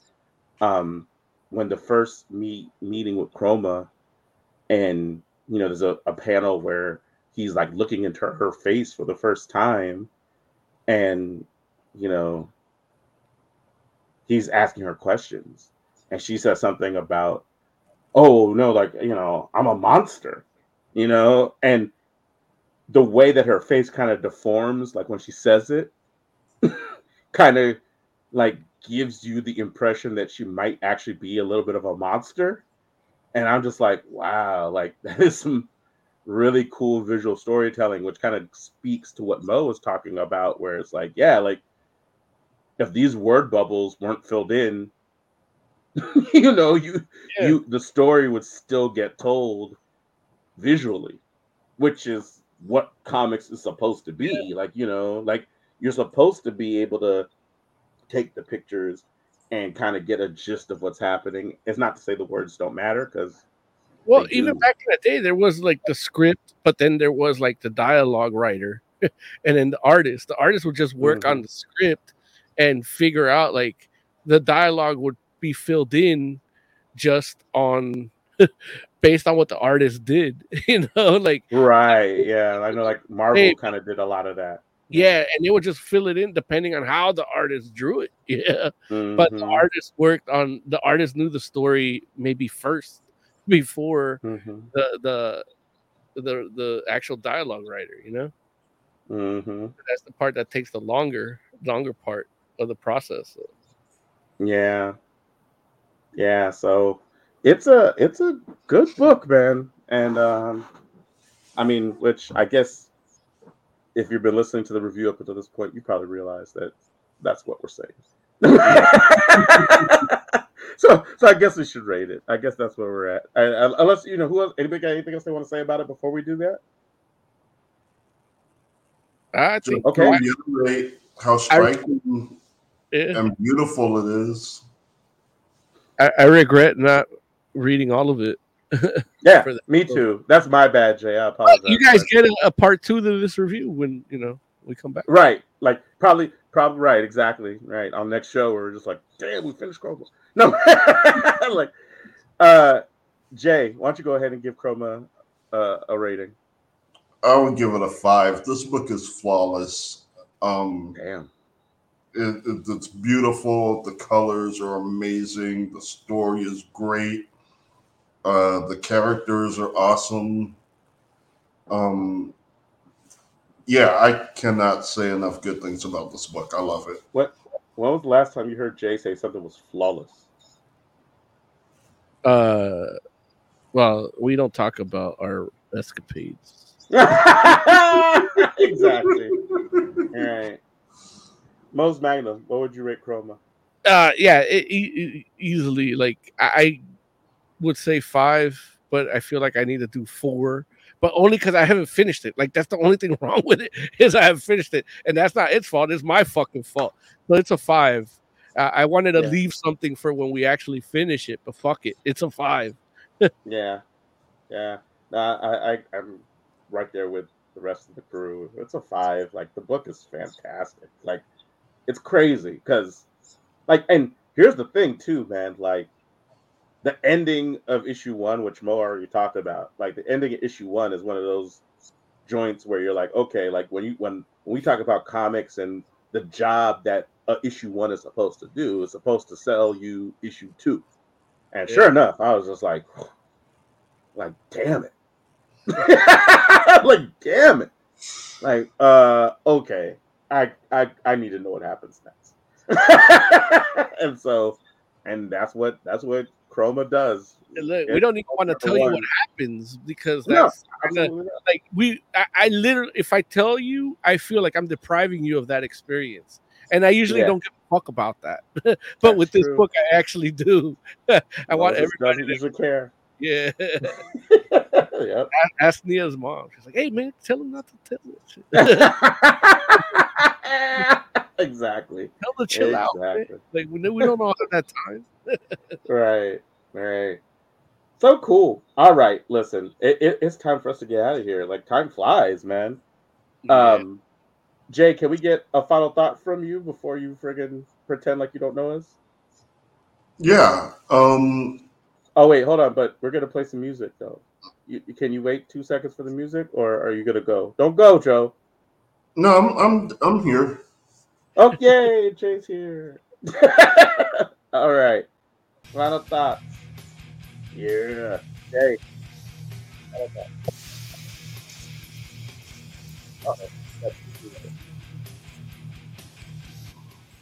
Okay. Jay, final thoughts. I know it's a couple years old at this point, but I just started watching Lovecraft Country. No, you son of a bitch. And dude, it's so good. No, man, you can't like it anymore. Like, it's too late. I'm a little upset at you guys. Like, oh, how dare you? How dare you? You really should have told me to stop what I'm doing and go watch it. Like, you didn't say that. You said to go watch it. It's good. Like, you should have told me right then and there to stop whatever you're doing and go watch it. I think I actually did tell you that, except we were on the show. So it's like, don't stop doing the show, but after, and then you didn't do it. I literally had a whole conversation with Jay, like, listen, this dude's amazing. Go watch it before he gets accused of raping some chick. It's good. I told him all that. And he was just like, whatever, man. He's like, that's not even going to be popular enough to be accused of rape. And I was like, okay. We had that whole conversation, and Jay just ignored me. It was so funny because I haven't been following his story. Like, I haven't been following what's happening with him because I kind of don't care. Like, it's Hollywood shit. Like, but I started watching this, like, oh shit, I give a fuck about what he did now. Like, oh man, like, this is really good. Like, can he do a second season if they have it? Like, can he come back? I mean, Lovecraft. We're not gonna get a second. Listen, Lovecraft Country is one. They just already pulled the plug on that. But I mean, have you finished the whole thing or no? No, I just started. I'm on episode 3. Oh, okay. So listen, man, like, you're missing a lot. There's some good shit that, like, if you love it now. Yeah, man, I'm so jealous you're experiencing it for the first time. Yeah, no, listen, you're gonna find out very quickly that show's way too black to have a second season. Yeah,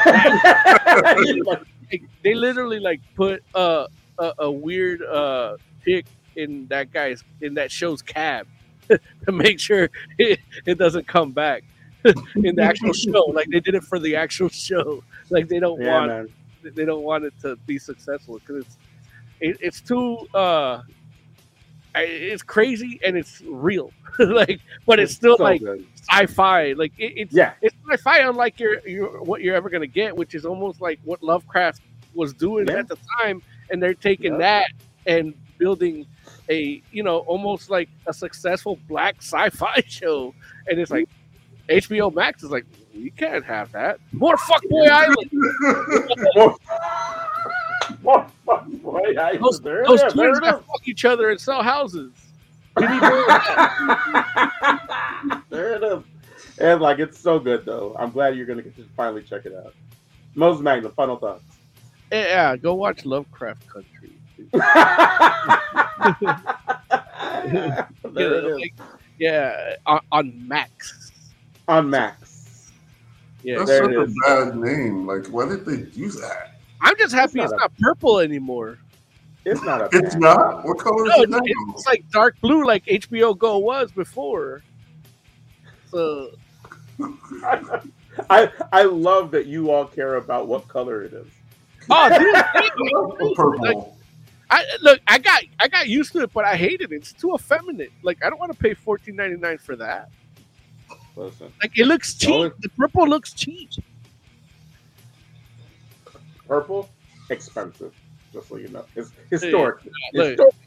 And here's the thing: those colors you see right here, those colors you see here are literally what it changed to. The contrast from the back to what it is now. Like that's the color scheme of HBO Max was that purple lavender in the back, and the uniform is what it is now. There it is. COVID cop called it. COVID cop called it up for you. Yes. All right, folks. For the entire Fantastic Forum, thank you all for hanging out with us, and for the entire really, Bo? Oh, Tina Turner passed away. Jesus. Man. Yeah, that did happen today. That was sad. Yeah. For the entire Fantastic Forum, go watch Lovecraft Country because it is awesome. We're like. In the meantime, let us know what you think of the show. Let us know what you like, what you don't like, what you like us to talk about next. Because we'll listen to you. So for the entire Fantastic Forum, have a good night. We'll see you soon.